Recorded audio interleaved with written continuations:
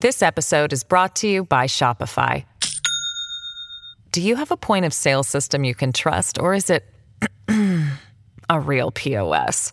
You need Shopify for retail. From accepting payments to managing inventory, Shopify POS has everything you need to sell in person. Go to shopify.com/system, all lowercase, to take your retail business to the next level today. That's shopify.com/system. Hello, everybody. This is Marshall Poe. I'm the editor of the New Books Network. NBN listeners like to read books and buy them. So we thought we'd tell you that right now, our friends at Princeton University Press are having a remarkable site-wide sale. You can get 50% off books, including ebooks and audiobooks, with the code 50, F-I-F-T-Y, at checkout until May 31. You can save some real money on Princeton University Press books. I encourage you to go there and check it out.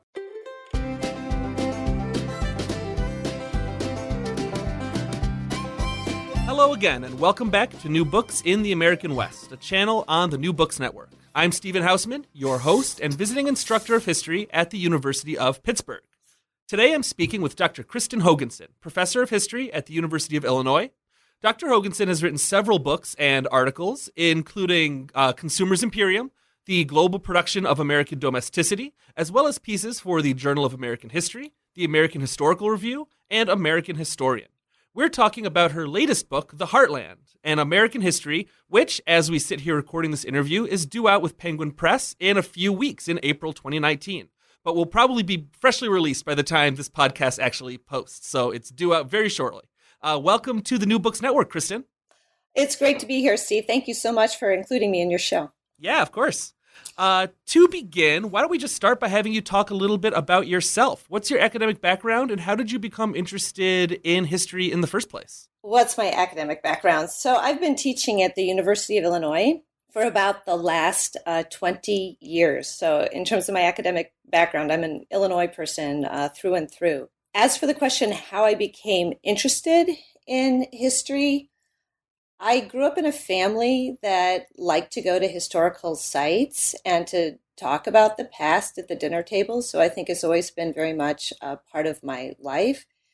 I should also note, that they're all hoarders. I come from a family of hoarders. And so I've been surrounded by artifacts from the past my entire life. And, I think there's a certain sensibility of feeling an attachment to the past through material objects that has profoundly shaped me in various ways. So I think I should have known from the start that I was destined to become a historian, but I resisted that and tried other things after graduating from college, but was drawn back inevitably to history.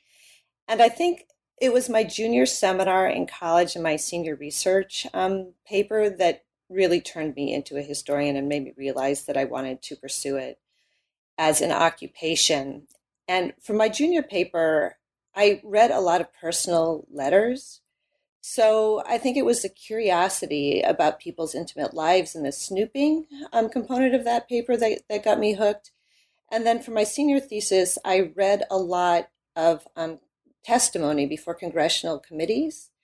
And that too proved utterly fascinating to me. I think I like the puzzle component of it, of putting the different pieces together and trying to figure out what was happening even when people didn't explicitly say what was happening. And it was the idea of solving a mystery that ultimately made me a historian. It's always very interesting to me, having talked to several people now for this podcast who are involved in professional history in one way or another, that so often it seems like interest in history begins at home, often in ways that people might not even recognize at the time. And then they kind of come to that realization later on that, oh, I've kind of felt this way about the past. I've been interested in the past for my whole life, that it started when I was a child in a lot of ways. I think that's true, that we're often shaped by, our early childhood experiences and by ways of thinking and trying to grasp the world around us in ways that I guess we either never get over or are really grateful that that this was the way we were taught to see the world. So what got you interested in the topic of the book we're discussing here today, in the American Midwest and in the Heartland as both a place and as a concept? What brought you to this topic? That's a great question. I think when I talk about the book now, people assume that it is a response to the 2016 election, which has drawn a lot of attention to the heartland, including from on the part of people in coastal areas who may not have been thinking much about it prior to the 2016 election. But I should note that my interest in the region goes back much farther. I'm a sixth generation Midwesterner, so even though I grew up basically in exile, mostly on the East Coast, family connections to the Midwest were always very important to me. And I've always felt a sense of attachment to the Midwest for those reasons.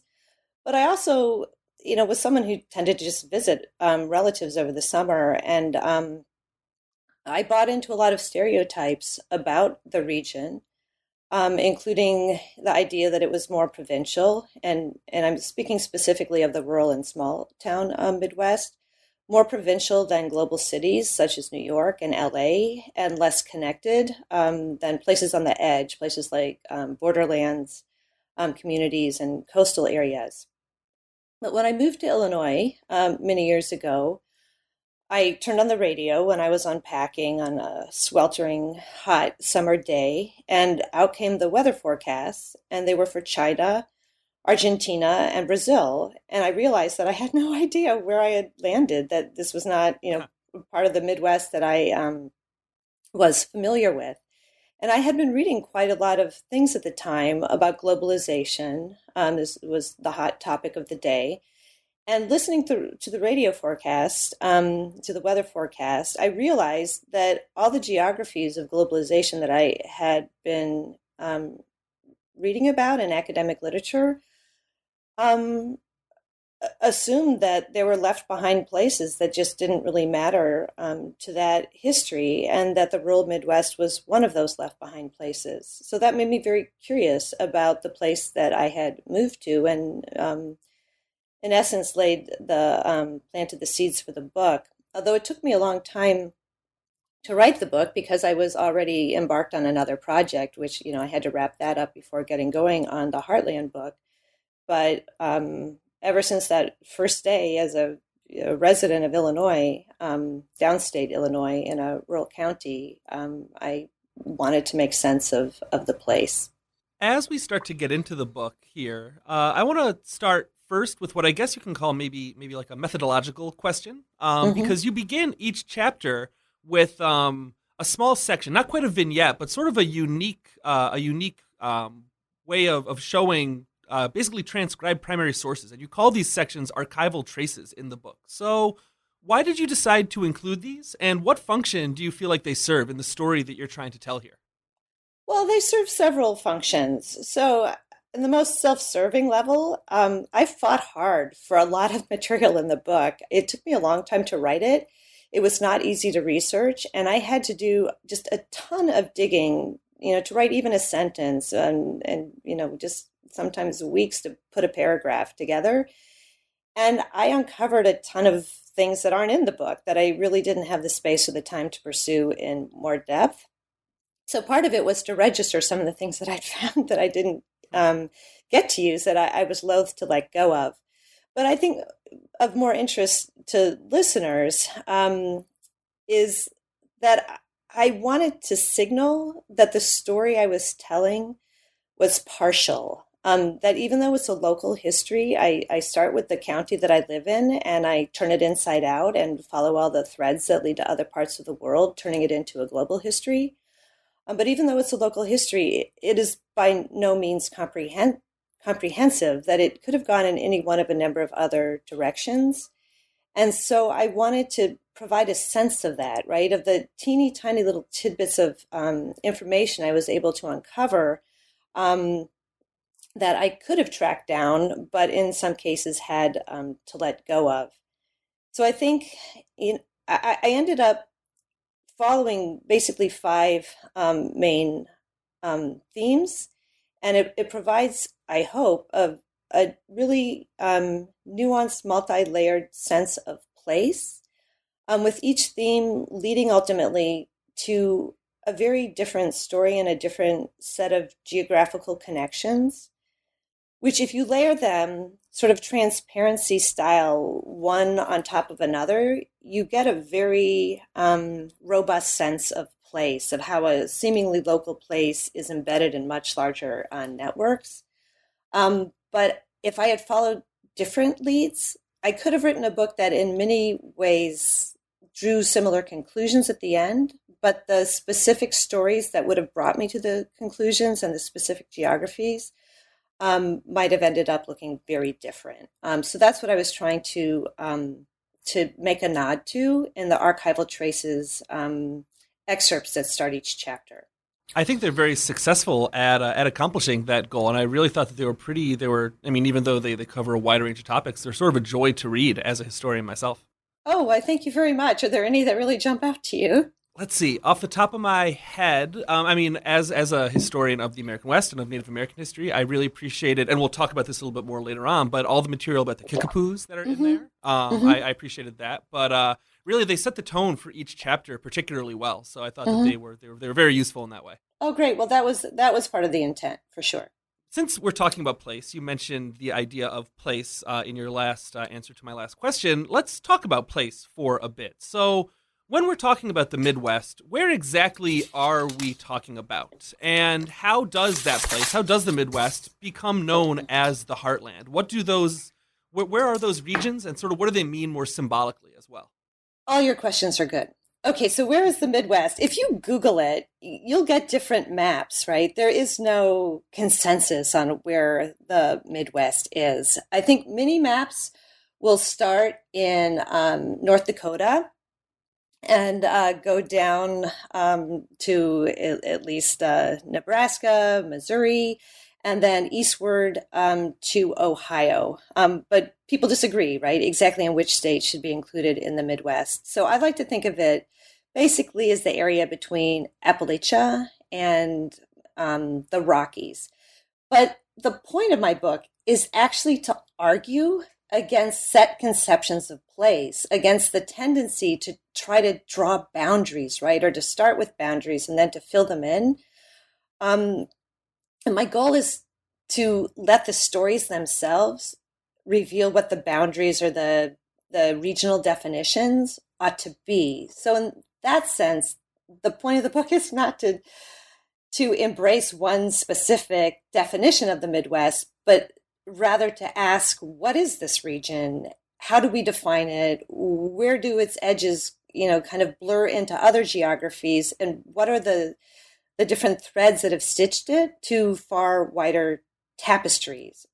So I'm trying to get at a way of understanding region and locality and place that is not all about wall building and looking inward and defining differences between insiders and outsiders to a particular region or place, but rather to make us more aware of how people in, say, places understood to be regions within the nation have actually been connected to others outside of those regions. As for the question, where did the idea of the heartland originate? There is a long backstory to that. So the area of the country that I write about hasn't always been, obviously, the American heartland, nor either just the American Midwest. So for a long time after being incorporated into the United States, it was the old Northwest, and then became known more as the Midwest or Middle West. And it wasn't until the 20th century that the word heartland caught on as a term for this place. So the word heartland was first used in 1904 by a British geographer, Sir Halford Mackinder, who was writing against the naval theories that were very popular in his time period. So the naval theories basically hold that whoever controls the oceans of the world will exercise global power. And Mackinder argued that, in fact, it was the land masses that really mattered in terms of national or imperial power. And more specifically, he said, whoever controls Eurasia will ultimately control the world. And this was a theory that was later embraced by Adolf Hitler and his Nazi regime, and provided a lot of, the logic behind their efforts to dominate all of Europe, thinking that that would ultimately lead to, more even wider global power. And the word first began to circulate widely in the United States in the context of World War II, in writings on the war in Europe and the struggle to control the European heartland. And then subsequently, after World War II, when it was the Soviets who became seen in the United States as the, as the power that was trying to dominate the Eurasian heartland, creating great anxiety in the US in the early years of the Cold War, the term remained in play as a term about power, ultimately. So in terms of how it became embraced domestically, when people were thinking about the Eurasian landmass, they also began to think about, what are the other sources of geographic power in the world? And a lot of attention then was drawn to North America as not as significant in terms of the total land mass and the population as Eurasia, but nonetheless as a significant locus of land-based power. So in a lot of its early usages as applied to the United States, the word heartland was associated explicitly with just the unparalleled power exercised by the United States in the post-World War II world. And it was typically pinned to urban industrial areas. But at the same time that the word heartland came to convey the industrial capacity of the United States, it also took on, in parallel fashion, a different set of meanings.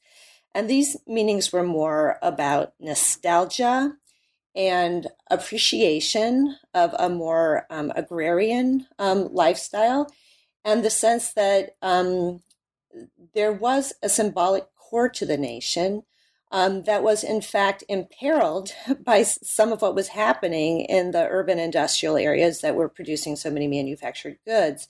So those areas were seen as populated by more Southern and Eastern Europeans, more by African Americans, and people who had more white nationalist inclinations of a certain vein. Thought that the rural heartland really embodied what they saw as essential national characteristics that were imperiled and that needed to be shored up at all costs. So that is the origin of the vein of the heartland that I write about, which is the idea of the rural and small town Midwest as being the quintessentially all-American place. And you write in the book that the heartland has a reputation for provincialism. And I'm wondering if you think that this reputation is fairly earned, or if that's sort of a misnomer in a lot of ways. Well, as I just said, the heartland has had this reputation as being the quintessentially all-American place. And a lot of that perception of the region has to do with the sense that the rural and small town Midwest is more local than other parts of the country. It's more insulated by virtue of its geographic position, surrounded by a major land mass. That it's the root of the key locus of American isolationism, and as you said, that it is one of the most provincial places in the United States. And I have to say that there is plenty of provincialism to be found in the rural and small town Midwest. But I think to pin the entire burden of provincialism on the Midwest is to really do it a disservice, that it really distorts the nature of the region, that in fact we can find provincialism wherever we look, including in the, coastal megacities that see themselves as the hotbeds of cosmopolitan sensibilities, that, there's a certain provincialism in those assumptions as well. So I wanted to write about that in the book because I think it really matters significantly for our understandings of how the United States came to be what it is today, and for our understandings about the Midwest in particular, which has often been written off by historians and wider audiences as not really worth much attention or consideration, right? With the assumption being that it is this local, provincial, isolated kind of place, and that it's fundamentally dull and uninteresting in a world of global connections. And I wanted to question that and see if there were other stories that really haven't been explored, given the general tendency to write off the Midwest.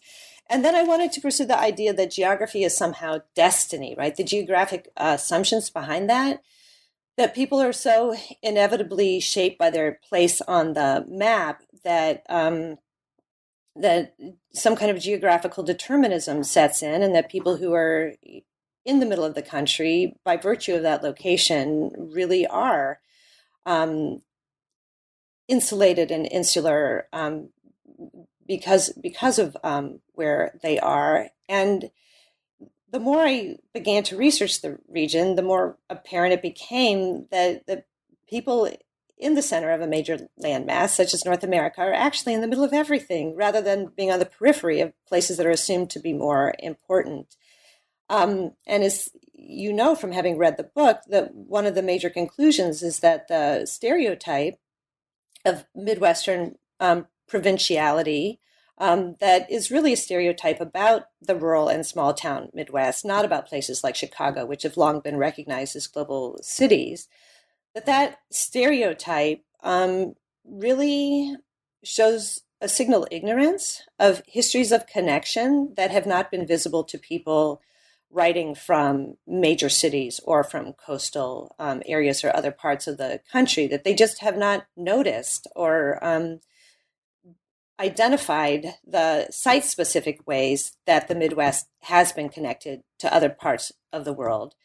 Nor have they, in fact, noticed, many of the ways that the Midwest actually resembles other parts of the country, right? That we, too, in the Midwest have people who have been immigrants, who have served in the U.S. military, who've been involved in missionary enterprises. We, too, have access to box stores and imported goods and Caribbean cruises, for people of a certain economic status. And the things that we share with the rest of the country, often kind of get dismissed, as well as the things that outsiders tend not to know about at all because they are foreign to their own specific experiences. So let's talk about some of these global connections then. And to get us started, tell us, before Champaign, Illinois was part of the American Midwest, and before the American Midwest even was the American Midwest, as you say in the book, it was the center of the world to a different group of people. So can you tell us about the Kickapoos and their relationship to the region that would become the Midwest in a later era? Yes, I'm so glad you asked, because the book is bookended by chapters on the Kickapoo people. So if you go back to the time of Columbus, most Kickapoos were living in what is now the Windsor, Ontario, and Detroit, Michigan area.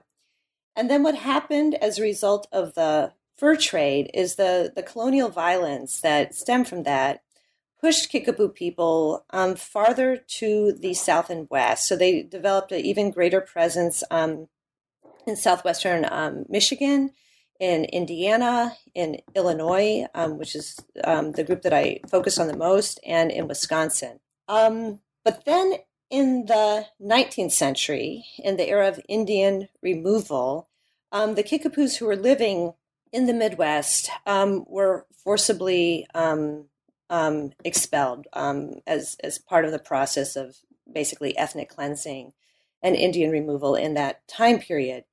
And so that caused Kickapoos from central Illinois to move to places such as, for a shorter period of time, Iowa, Missouri, ultimately to Kansas and Oklahoma.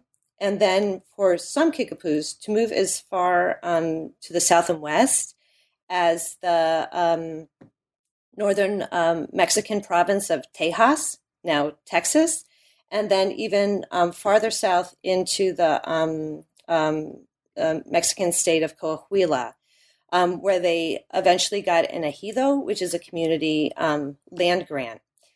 So what becomes apparent when you kind of track the geographies of the Kickapoo people in the 19th century is that they were astoundingly vast, right? Stretching from northern Michigan, like trading connections in the Straits of Mackinac, as far south as Mexico City, and indeed even farther south to the town of Cuernavaca, for example, in Mexico. So now I'm losing my train of thought. I'm asking big questions. Yeah, so big I questions. Understand. Yeah, and the other thing I should say, just thinking more about the history of the Kickapoo people and how we make sense of it in terms of thinking about place, is that how the Kickapoo people experienced their position in place was very different from how the pioneers who displaced them regarded their position in place. So in addition to moving huge distances over time as a people, within each generation, Kickapoos were seasonally mobile. So they would, in the warmer months of the year, live in agricultural villages where they would plant. But in the colder months of the year, they tended to travel more widely to hunt, to secure protein and food that would, get them through the months of want when they couldn't be growing corn and squash and beans and so forth. And so, in addition to the general trajectory that I just talked about, going from Michigan and Ontario down to Mexico, there are also reports of Kickapoos going as far to the southeast as the Floridas to hunt, and in fact as far west as like Sonora and Arizona as part of their kind of historical tendency to be highly mobile in the 19th century. And if you translate the meaning of the word Kickapoo, or understand kind of the self-conception of what it means to be Kickapoo, it means to be a people who move about and walk about. So in the very idea of nationhood and selfhood and Kickapoo-ness, there is a sense of it's not about a specific place on the map. It's not about being walled into a particular location, but it's about a way of being in the world that is an open way of being in the world that involves the capacity to move through space.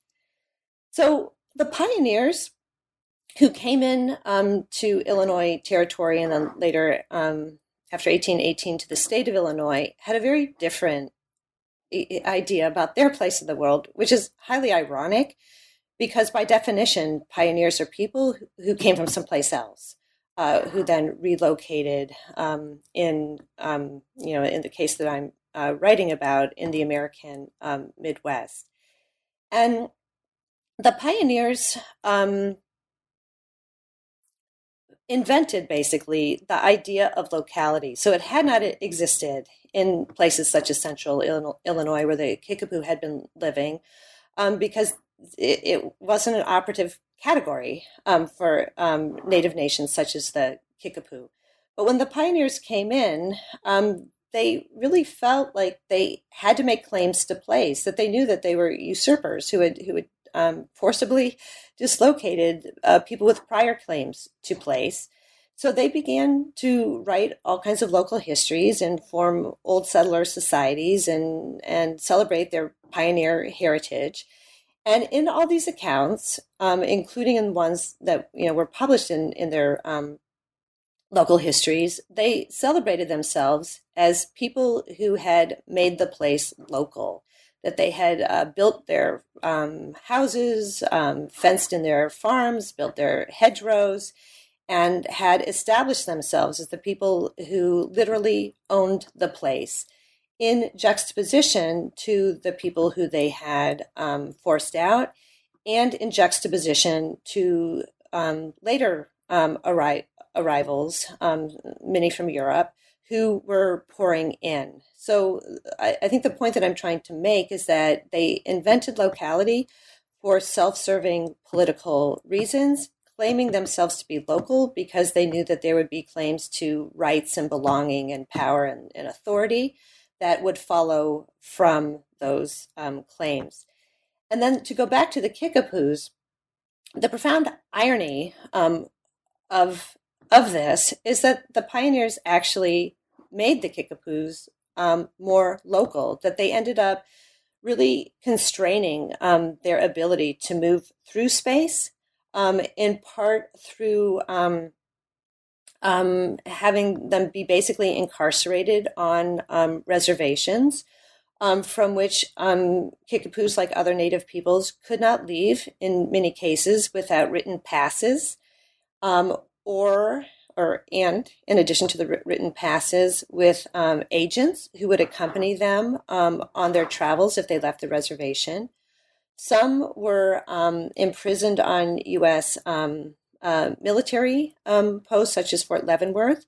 Some ended up, this is like the reservation on steroids, in the U.S. penal system. And you should know that incarceration was not, an indigenous practice, that there are no precedents for it really in indigenous law and legal practice to lock up people for offenses. So this was really, outside of their own historical experiences of trying to seek justice. So Kickapoos end up in the U.S. Penal system. Some of their children then are sent to boarding schools or to other schools, say on reservations, where instead of learning about geography through moving through landscapes, they learn about geography from textbooks as they sit at desks all day long. Kickapoo women were taught by Indian agents that they should be more domestic, that they should devote themselves to housekeeping, and there is real pressure on them to lead more homebound lives, to spend more time, cleaning at home rather than being out and about. And then there are also quarantines that are enforced at various moments of time that, again, have the implication of sedentarizing Kickapoo people and keeping them spatially bounded. And then if you think about things like the U.S. South in the antebellum period and how racialized the landscape was and how difficult it was for people of color, including enslaved people and Native Americans, to move through landscapes that had slave patrols and people kind of monitoring who's going where, and in which more and more farms are being fenced and claimed as private property, meaning that people who are passing through would be identified as trespassers and as outsiders, and if they hunted on the land or used the land that they were traveling through to feed themselves, then that would be considered a kind of taking on the part of the property holder, with then punitive consequences. So in that whole context that I've spelled out, what ends up happening for the Kickapoos is that they suffer this implosion of space.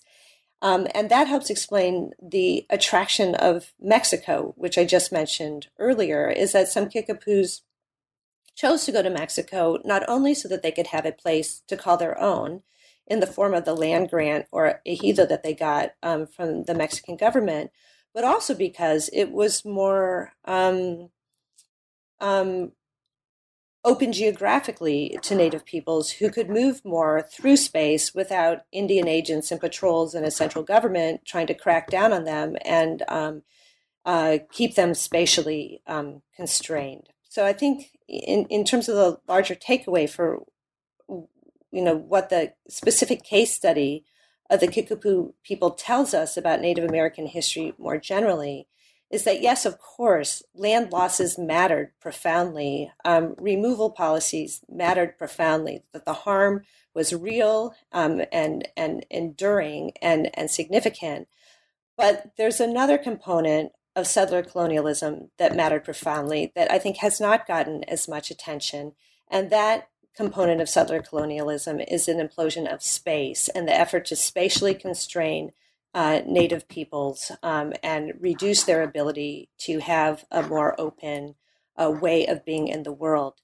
And that ultimately culminates in border enforcement policies that make it very difficult now and in the past for people who identify as Native Americans or who have Native American ancestry, in many cases, to cross from Mexico into the United States, or in fact, the U.S.-Canadian border as well, then the same dynamics can kick in.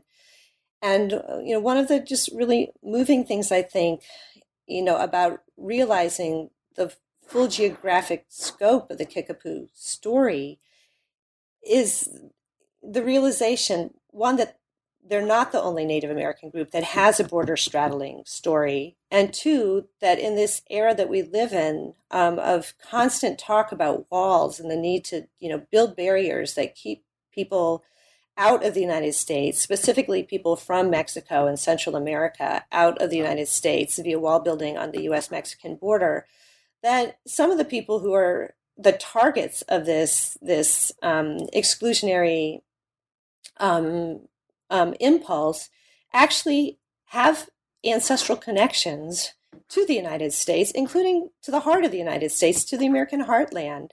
And that if we regard them in a broad historical perspective and understand these longer, deeper histories, we can see their struggle in part as a struggle for a right to return, which I think casts it in political terms that are very different from how efforts to cross the border into the United States are typically cast in wall building discourse now. This episode is brought to you by Shopify. Do you have a point of sale system you can trust, or is it a real POS? You need Shopify for retail. From accepting payments to managing inventory, Shopify POS has everything you need to sell in person. Go to shopify.com/system, all lowercase, to take your retail business to the next level today. That's shopify.com/system. I really appreciated in the section about the Kickapoos, about how you showed how the kind of local histories that historians often rely on, probably pretty uncritically, unfortunately to say, but how they're often weaponized to create narratives of locality and of that justify settler colonialism in the Midwest. I mean, around North America generally, but in the Midwest in particular, in ways that really undercut concepts of Kickapoo sovereignty, and you cast those in a much more complicated light than I had looked at them before. So that was one part of that section on the Kickapoos and on this idea of localism, and that I really appreciated. Oh, I should have mentioned that earlier. And in fact, you put that really well, the idea of weaponizing local histories. So one thing I forgot to say in that long statement I just made is that a lot of local histories, as part of their efforts to claim rights and belonging for pioneers, was that pioneers were people who put down roots in juxtaposition to Native peoples who never put down roots in the same way. And so they would describe people such as the Kickapoos as inherent ramblers or rovers, or use different adjectives that would just convey, they don't have a sense of connection to place. What they don't say is one of the reasons, in addition to some of the reasons I just spelled out, why people such as the Kickapoos moved in the early 19th century was that they were victims of warfare, right? That military units, militia units were attacking their villages and they were destroying their stores of corn, that they needed to survive in the months ahead, and to have seeds to plant in the upcoming spring, and that often the duress of suffering from colonial violence made Native peoples even more mobile than they had been previously. And then another thing that happens, in addition to rights claims on the part of the settler colonists who call themselves pioneers, early on, is that down the road, as Native peoples get displaced, then in subsequent places of residence, the people say, well, they're new arrivals. And because they're new arrivals, they don't have any claims to place in the place that they've been forced to move to. So then it is a set of political beliefs that gets perpetuated in a kind of an escalating fashion over the generations, with consequences for Native peoples then, who have a much harder time claiming rights to place. Tell us also about livestock. Animals are another way that the Midwest becomes a global region throughout the 19th century. So tell us about how cattle and about how pigs are indicative of the global nature of the heartland in the kind of long 19th century. How is American empire rooted in these histories of heartland animals? The animals are part of a larger story of biological transformation. So let me just start with that bigger story, and then we'll cut back to the cattle and pigs that you just referenced. So I live in Illinois. That's the place that I take as a starting point for my book. And Illinois is known as the Prairie State. But if you look at maps of Illinois, less than 0.1% of the landscape is actually native tallgrass prairie. So the rest of the state has been thoroughly transformed by biological importations. So you might think, oh, this is just a story of urbanization, but it's bigger than urbanization. It's even in rural areas of the state look nothing like they looked like prior to the advent of European colonialism. So many of the transformations were quite purposeful, and many of them really took off in the late 19th and early 20th centuries. And we can see some of the transformations, just from the air. They're so significant. So think about things like the fields of soy, right, that are checkered with cornfields across central Illinois. Soy is an East Asian crop that was introduced around the turn of the 20th century. But you can also find it, if you have the tools, if you have a microscope, on a much smaller scale. So at the same time, scientists began introducing bacteria that they had imported from Germany that could fix nitrogen in the soil, which would keep the soil healthier and make it more productive over the generations. So, you can't see that from the air, but again, it's this really significant biological transformation. If I look out my kitchen window into my backyard, I have an apple tree, which is like buzzing with, honeybees in the summer. Many of those bees are descendants of recent immigrants that were brought in, again, at the turn of the 20th century because they were thought to be superior to native bees. If you look at the trees themselves, they too are descendants of late 19th century importations of cuttings that were thought to yield better apples than ones that had been brought previously by European colonists to the eastern states of the United States.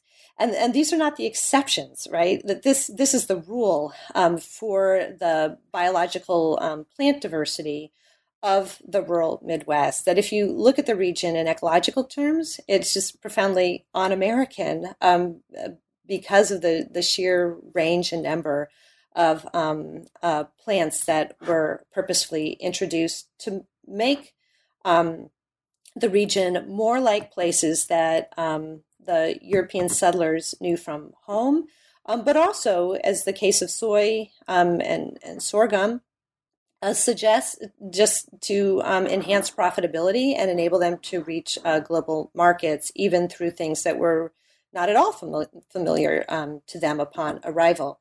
So that's the backstory then against which the animal importations took place. So the part of Illinois that I live in, I live about 150 miles south of Chicago, was one of the last parts of the state to be densely inhabited by Euro-American settlers. And the reason why is because it was so swampy. It was basically thoroughly wetlands. And from the air now, you can still see residues of that. You can still see like puddles in the fields. At this time of year, they're called fludels, and birders like to go to them, to see what migratory birds, land and make use of the puddles. That's a great word, by the way. Yeah. But the fields don't look anything at all like what they looked like in 1800 when they were basically, it was marsh. And those early conditions meant that it was very difficult for farmers moving in to cultivate large pieces of land, because the seeds just wouldn't take hold in such wet conditions. And so that made Illinois a major rangeland in the early to mid 19th century. And the initial animal that was most profitable, it was the cattle industry, and the land was used for grazing purposes, where the cows could go and kind of higher land where they could get more grass. And then the early cattle entrepreneurs then, because there were no good transportation networks, no major east-west rivers, no railroad lines or highways at that point in time, they had to walk their animals from central Illinois all the way to the markets of western Pennsylvania, during the course of which the animals would lose quite a lot of weight. And I think probably the drivers would too, because it was quite an arduous trip. They had to swim a couple of rivers. They had to watch out for bandits on the road. They had to keep their animals in line. It was really quite exhausting. So over the course of the 19th century, they began to drain their fields and gain the capacity to plant more grains, a major grain of which was maize or corn, which was used largely for livestock fattening. And then in the aftermath of the Civil War, those who were still using their land for grazing purposes began to get outcompeted by places to the southwest, particularly Texas, which became a kind of major ranch land with the capacity to just produce massive numbers of animals, kind of rangy, tough, hardy animals that could be sold for meat purposes. So the farmers then in places like central Illinois, and what was becoming the Corn Belt, decided that they had to have a different economic model to compete. And so what they did is they started to import high-end animals for breeding purposes that they thought would mature faster, put on weight faster, and marble in ways that would make them attractive to the higher-end markets of the U.S. East Coast and Europe. And to get those animals for breeding purposes, they went not only to Britain and other European countries, starting in the 1850s, but they also went to Ontario, especially after the Civil War.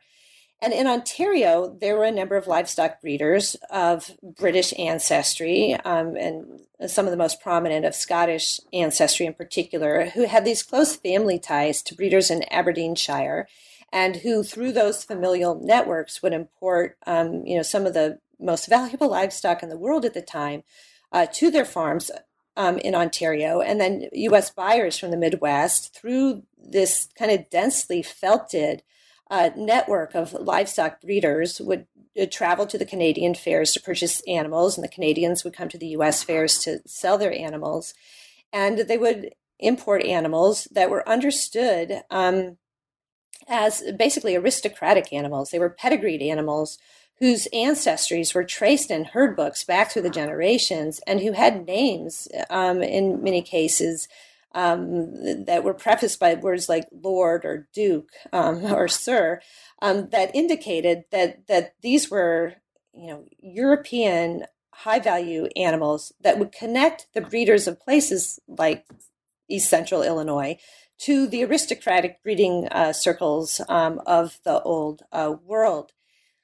At the same time that they're importing these animals that were basically racialized animals, right? Understood as Northern European, pure-blooded aristocratic animals. At the same time as they're importing those animals to their farms for breeding purposes to improve the quality of their herds, they also are becoming more invested in the fattening industry, the feedlot style fattening of range animals prior to their slaughter for meat purposes. And to obtain animals for fattening purposes, they looked in the other direction to the U.S. Southwest. If you look at older histories of the range cattle industry, they tend to just exclude Mexico, right, from the map. That the geography basically ends with the southern Texas boundary. But I dug around a bit, and it became very clear that the borderlands between northern Mexico and Texas were quite open in the late 19th and early 20th centuries, that there was a lot of border crossing back and forth, that Texas ranchers would go to Mexico to acquire animals. They would invest in ranches in Mexico. It was easy to have animals, wander off of different ranches, cross the river, the Rio Grande, one way or the other. There was tons of rustling that went on back and forth across the border.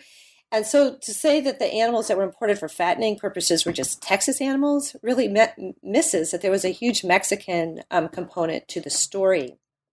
And the thing that tipped me off to the Mexican component of the story was different disease outbreaks, which were quite concerning to Midwestern farmers because not only did they suffer losses from the animals that they had brought in for fattening purposes that were diseased, but also the high-end, the expensive animals that they were breeding on their farms were actually more likely to become quite ill and to die from diseases introduced by the animals from the South. The leading disease, the one that figures largely in the book, was known as the Spanish fever, and on occasion is Mexican fever.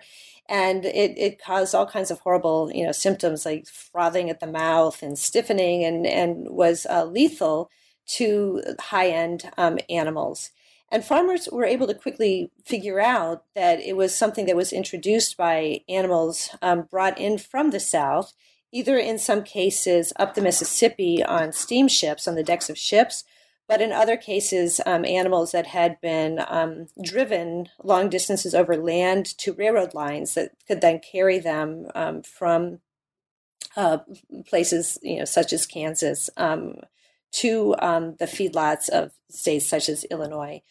They realized that those animals were the vectors of disease. And rather than regarding the Mexicans as alliance partners in combating animal-borne diseases, much as they regarded Canadians as alliance partners when northern animals introduced diseases, as they sometimes did, most notably in a disease known as pleuropneumonia, which was also quite lethal. U.S.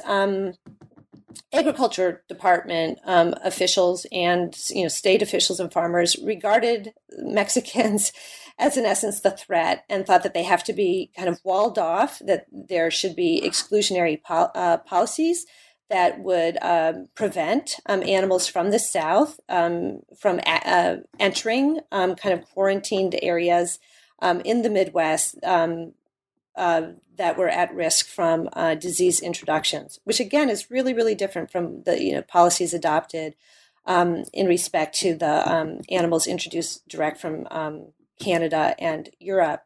And instead of regarding the Mexican animals as high-end animals worthy of individual attention and huge investments, exemplifying the highest racial stock, They knew that most of them were steers that had been castrated, that would not carry their lines forward, and they devalued them in racialized terms, seeing them as the descendants of animals brought over from Spain in the time of Cortez, which were thought to have African ancestors from northern Africa, and that rather than being improved over time as European animals from Northwest Europe and then exported via Canada in some cases had been, they thought that the Spanish animals had only degenerated over time in the rangelands of northern Mexico and places such as Texas. So they really regarded the animals as, even though they were economically dependent on them, they regarded the southern animals as, kind of racialized menaces to their higher end herds.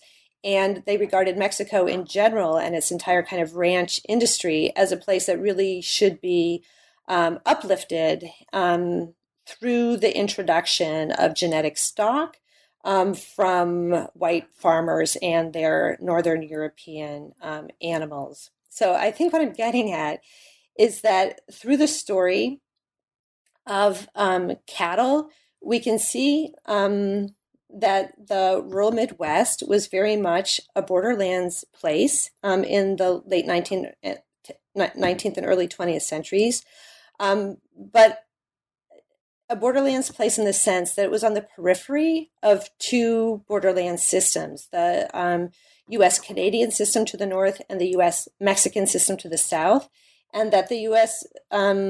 Midwest, and I'm thinking specifically of the feedlots and cattle raising farms, were places where those two borderlands came together, and that Midwestern farmers looking to the north drew one set of conclusions about affinity and connection and collaboration and a desire to be associated with the Europeanists exemplified by aristocratic animals.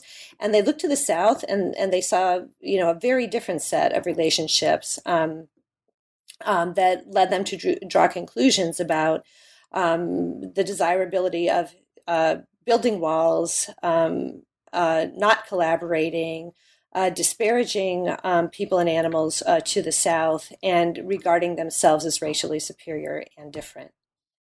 As for the pigs, as I said at the very beginning, the book, you could see it as a bunch of transparency slides that are kind of layered on top of each other.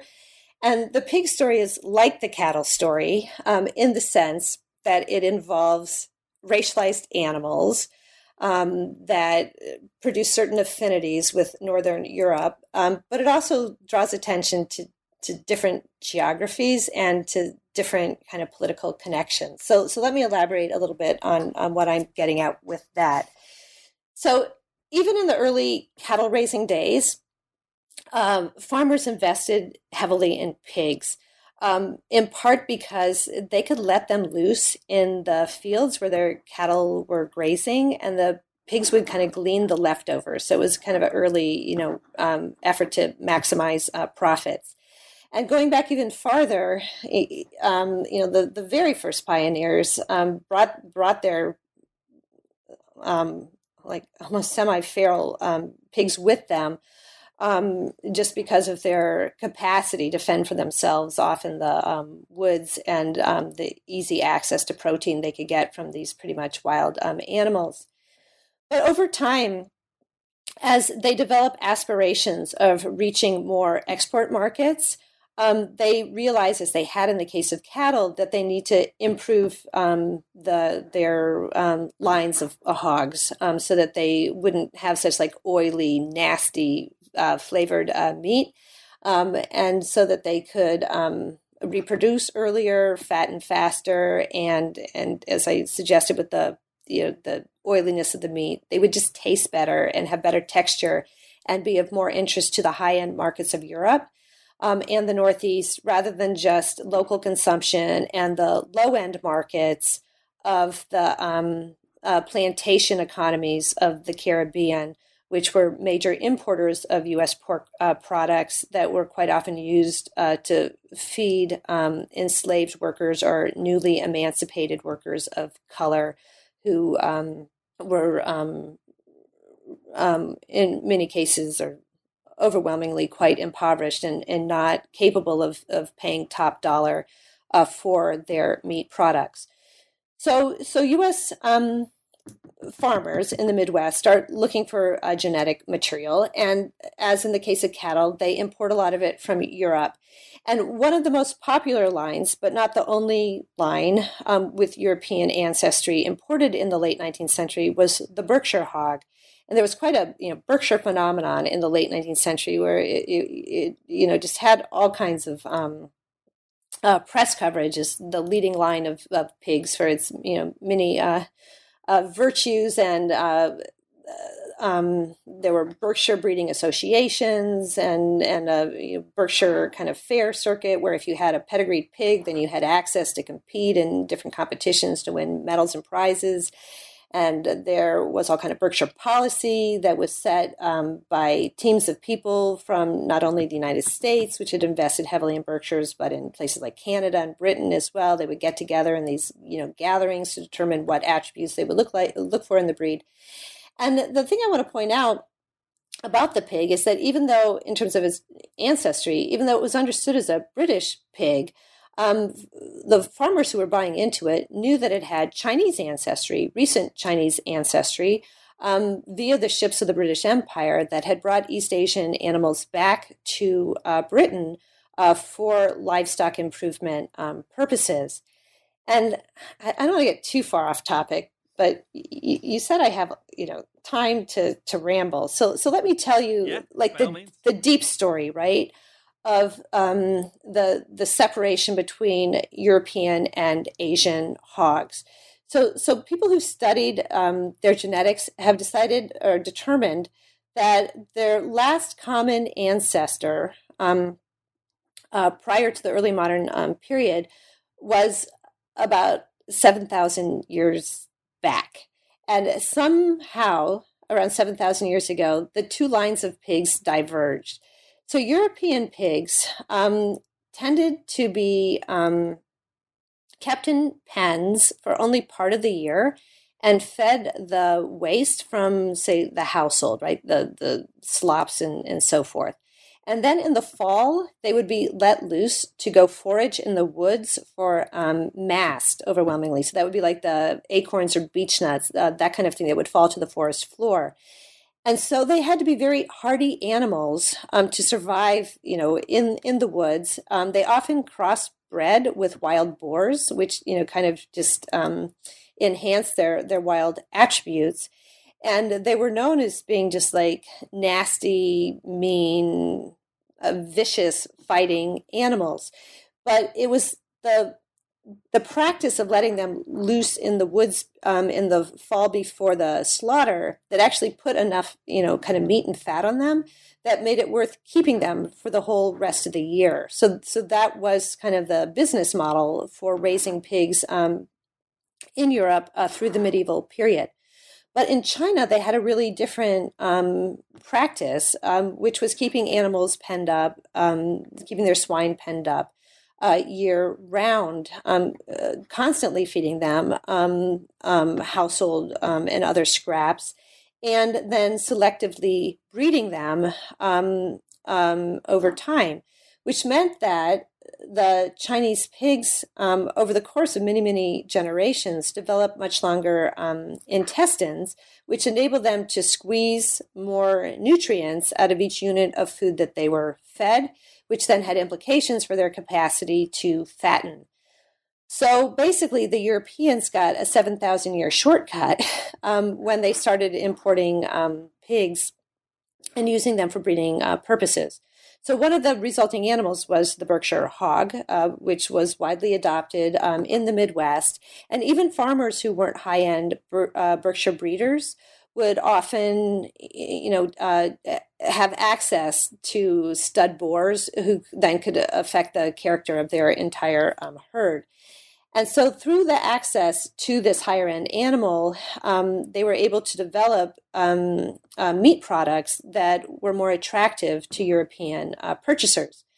But they didn't have the capacity to get these meat products to the European market very readily prior to the construction of the railroad, because their main means of transportation was waterborne transportation, which, if you know about like the Mississippi watershed, it flows south towards the Gulf of Mexico, which would mean shipping things via flatboat and ultimately steamboat to New Orleans. And then the most proximate markets were the Caribbean markets, which were not high end.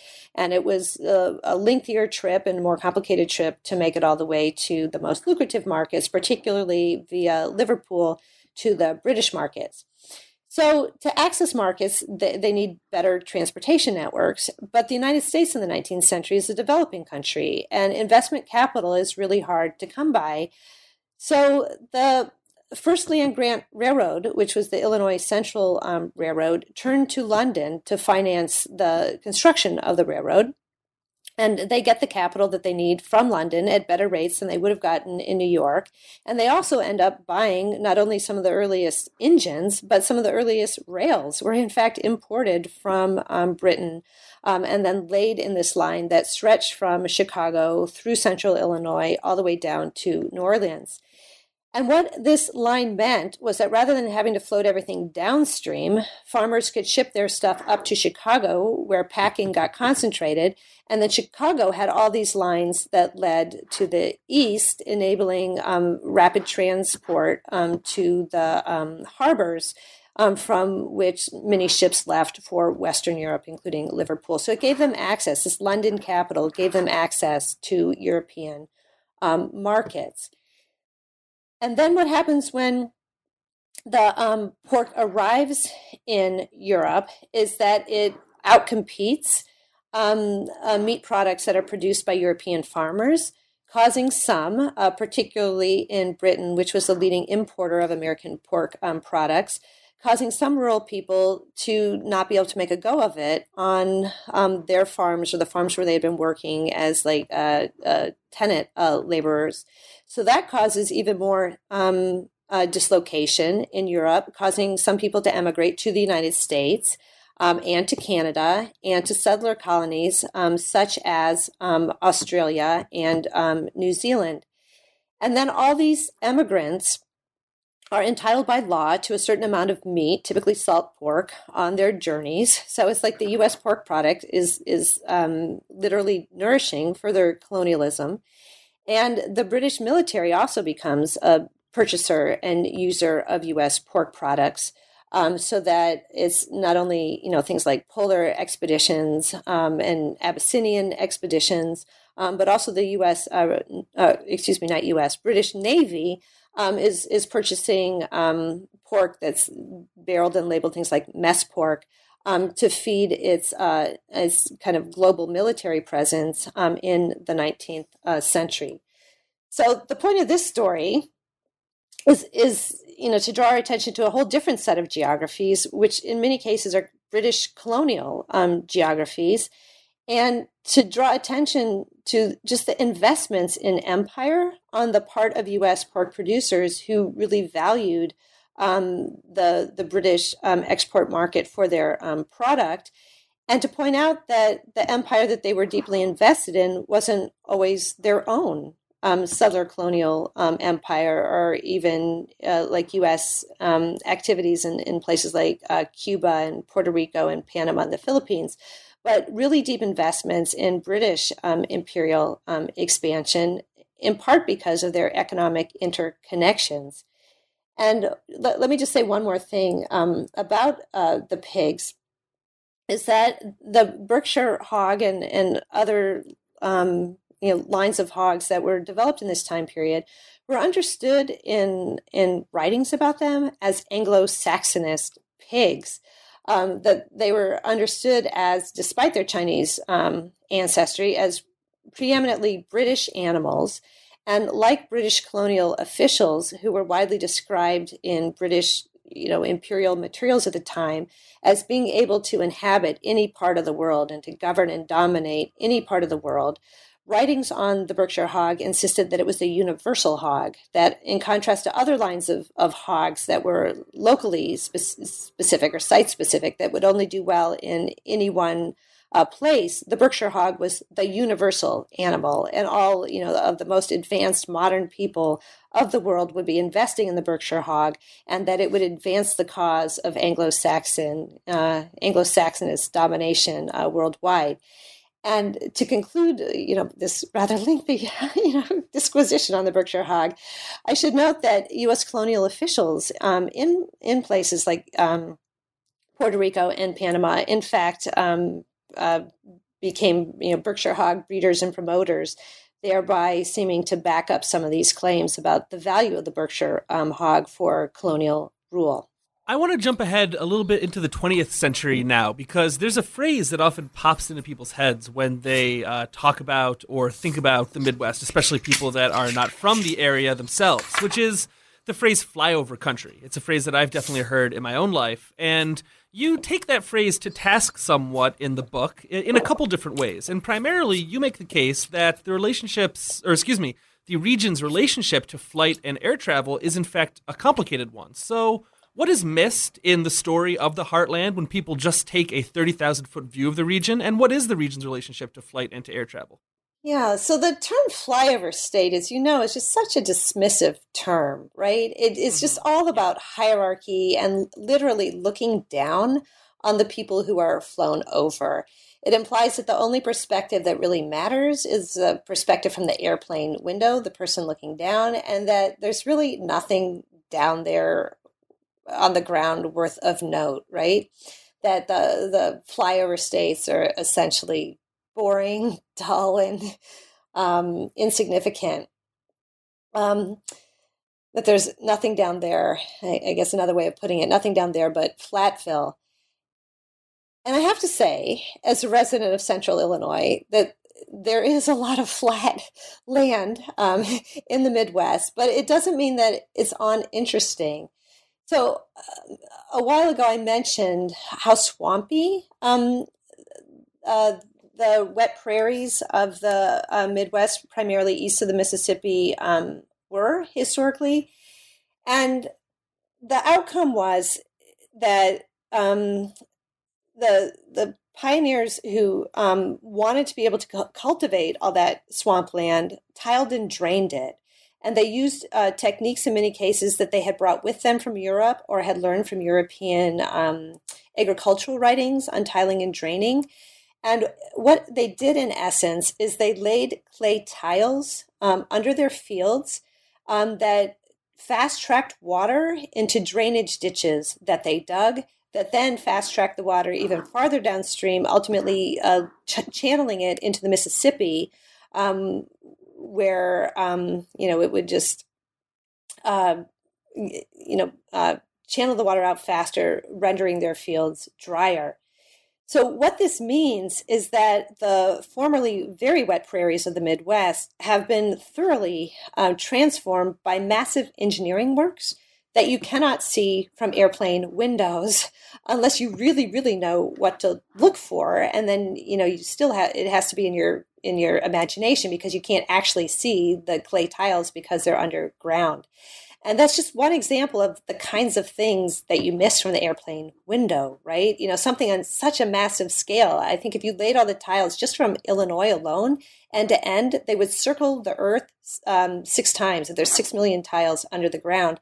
And yet the flyers over have no idea, most of them, that they are down there. So then when I wrote that chapter on flyover states, I kind of wanted to play with the idea, right, of like what it means to be the flown over region. And part of thinking about the region as the flown over region is realizing that the people on the ground have actually looked up and that they've paid a lot of attention to their own place in the world. They have their own views on how they're positioned in the middle of everything, and that aerial connections are actually a significant part of that story.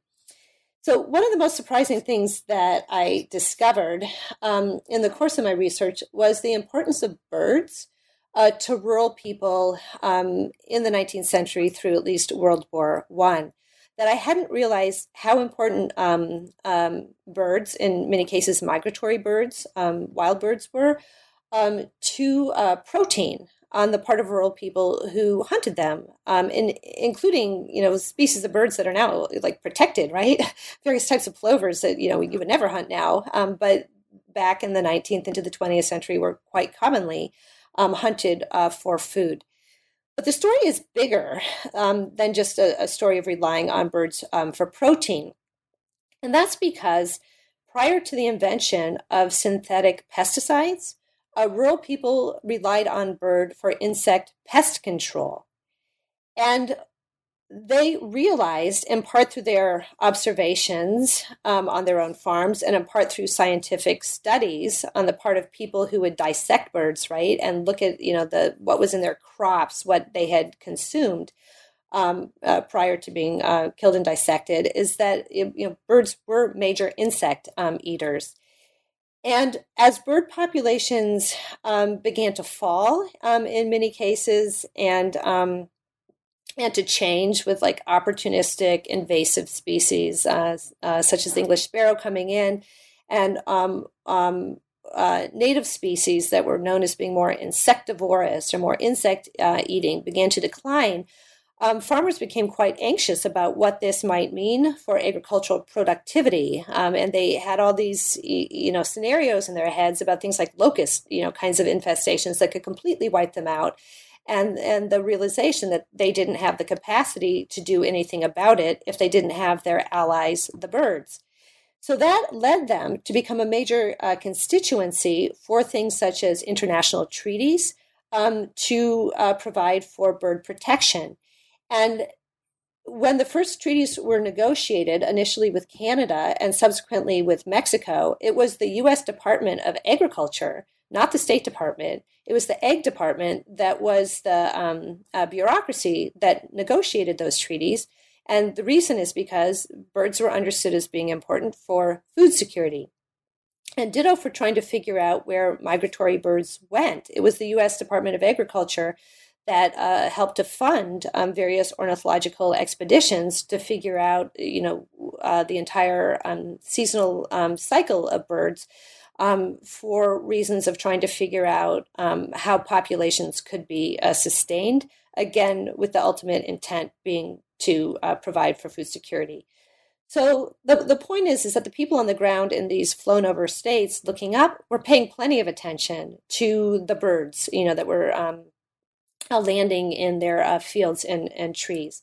They also paid a lot of attention to the weather, which, just seems so obvious now. Of course, the weather for farmers, because it is, it has implications for whether they'll go out of business or make a profit in any given year, that they're absolutely dependent on the weather.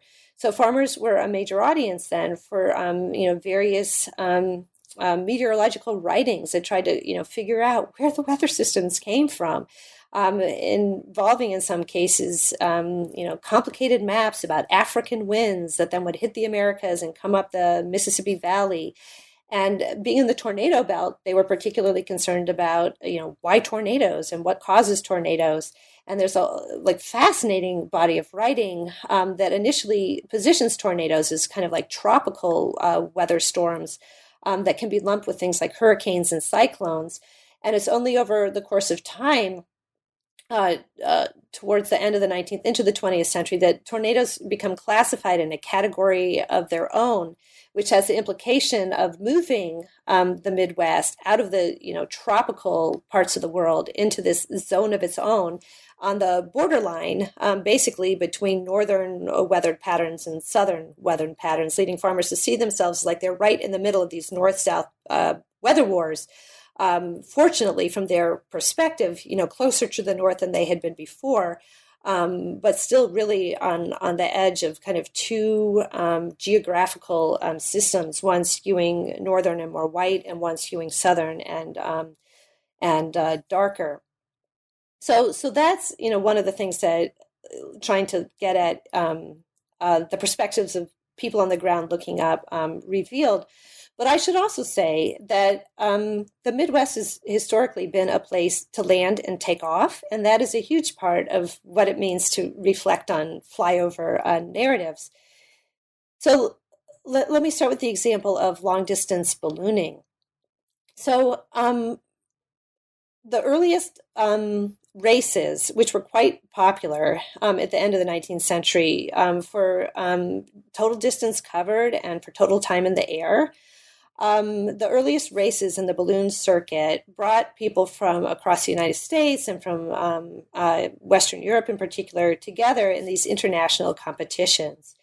And the ones that were launched in the United States were often launched from Midwestern cities, places such as Indianapolis and St. Louis, because the ballooners didn't want to go down over water, right? Like if you launched from New Jersey or a place like that, there was a certain risk involved, or ditto if you launched from like Cleveland or Detroit. But if you launched from, the heart of the heartland, then odds were you would go down over land. Although there were some, scary cases of balloons that actually made it to the Great Lakes and then, started to go down. But the sum of the matter is that farmers, like working in their fields then, would see these balloons passing overhead, and they would sometimes get ballast dumped on their heads. They would hear voices calling to them from the heavens. And there was this whole array of reports of UFO sightings in the earliest years of the 20th century. Where people would report seeing lights and hearing sounds in the sky in the night. And I think that's definitely connected to these long distance balloon races. So there was a sense of being on like some kind of circuit with that. And then ditto for the earliest airplanes. So as the word barnstorming suggests, early aviation had a rural component that it was, often reliant on farm fields, right, for runways, places to land.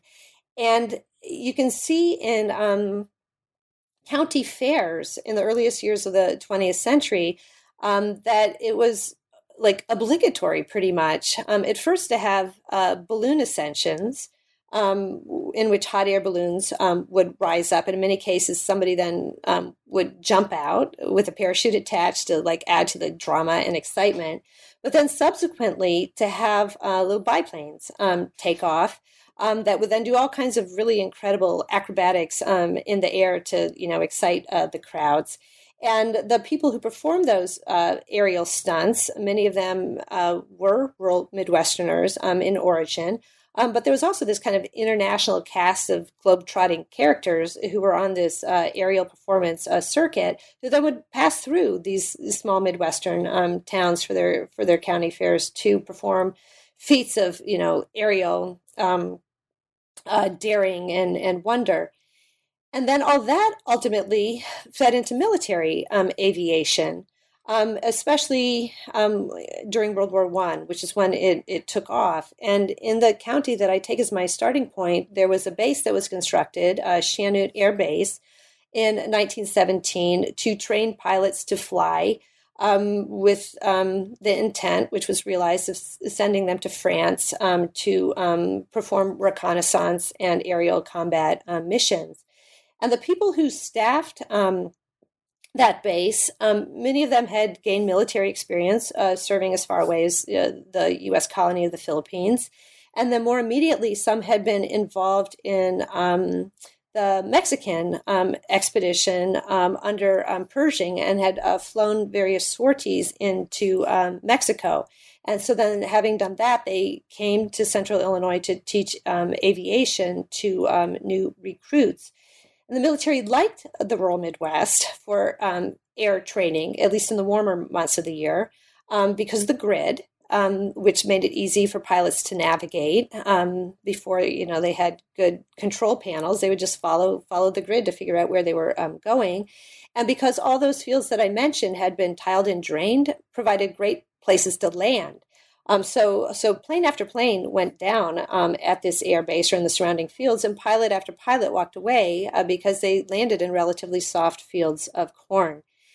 And as for the appeal of the air base, for a rural community, it's just astounding when you look at the photographs that thousands of people would come from, quite some distance in their Model Ts, to watch the pilots fly day after day after day, because the pilots did the same thing that the entertainers did at the county fairs. They would do loop-de-loops and death dives and so forth, thinking that would be a useful set of skills to have for aerial combat. And they also militarized the airspace of the surrounding towns that quite often they would fly quite low down Main Street, which I realized initially upon reading an account of a pilot who had been flying down the street of a town and hit a plane. His plane had hit a flagpole, causing him to wreck, which just drew to my attention that they're not flying way overhead, but they're showing off for the people on the ground. And all kinds of other accounts of planes that terrified horses, drawing carts that landed on and proximate to railroad tracks that really, make it clear that people in the surrounding communities understood their proximity to the war in Europe very powerfully due to early military aviation and its visibility to them from the ground. So all that is kind of a long-winded answer, but the takeaway for thinking about flyover states is that if you kind of look at aerial connections from the ground, it suggests that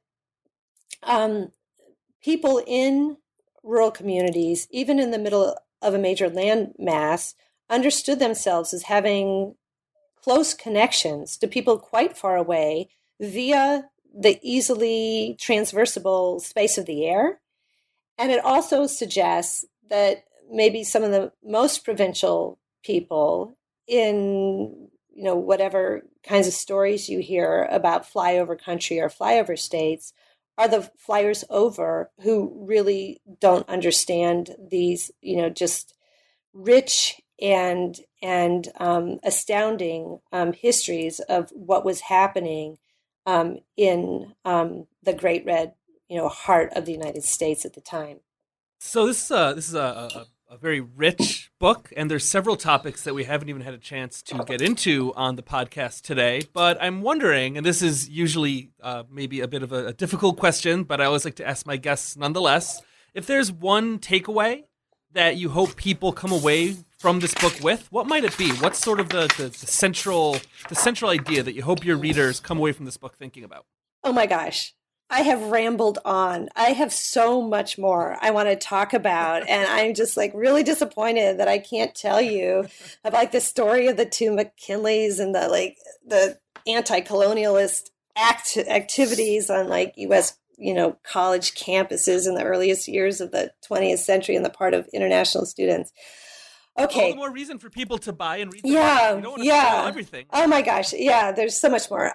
So as for what I want people to take away from the book, I think the first thing is I'm part of a much larger movement to put the Midwest back on the historical map, right? To counter a longstanding pattern of basically slighting this region of the country in historical accounts. And I want people to understand just how many weird and fascinating stories there are to be found there of crayfish destroying corn crops, of the celebrity, animals that I was talking about wireless communication, about things like the UFO sightings that I mentioned.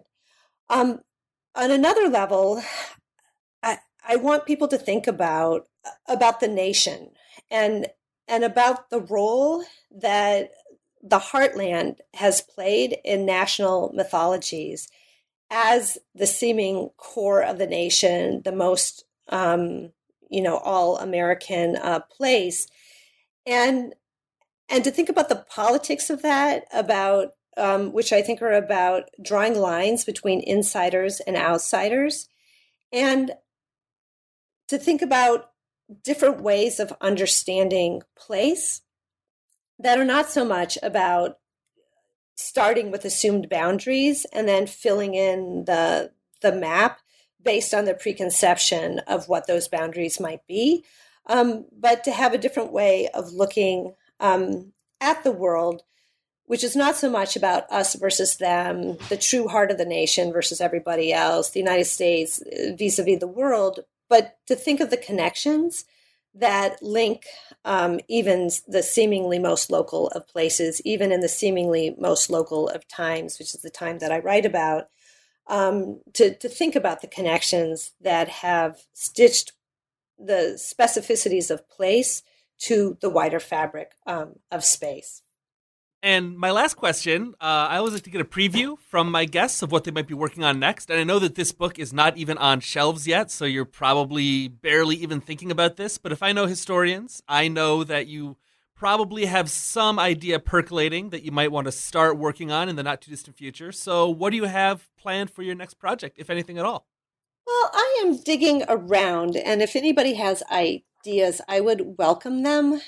But I'm pretty sure I will be writing on the Great Lakes.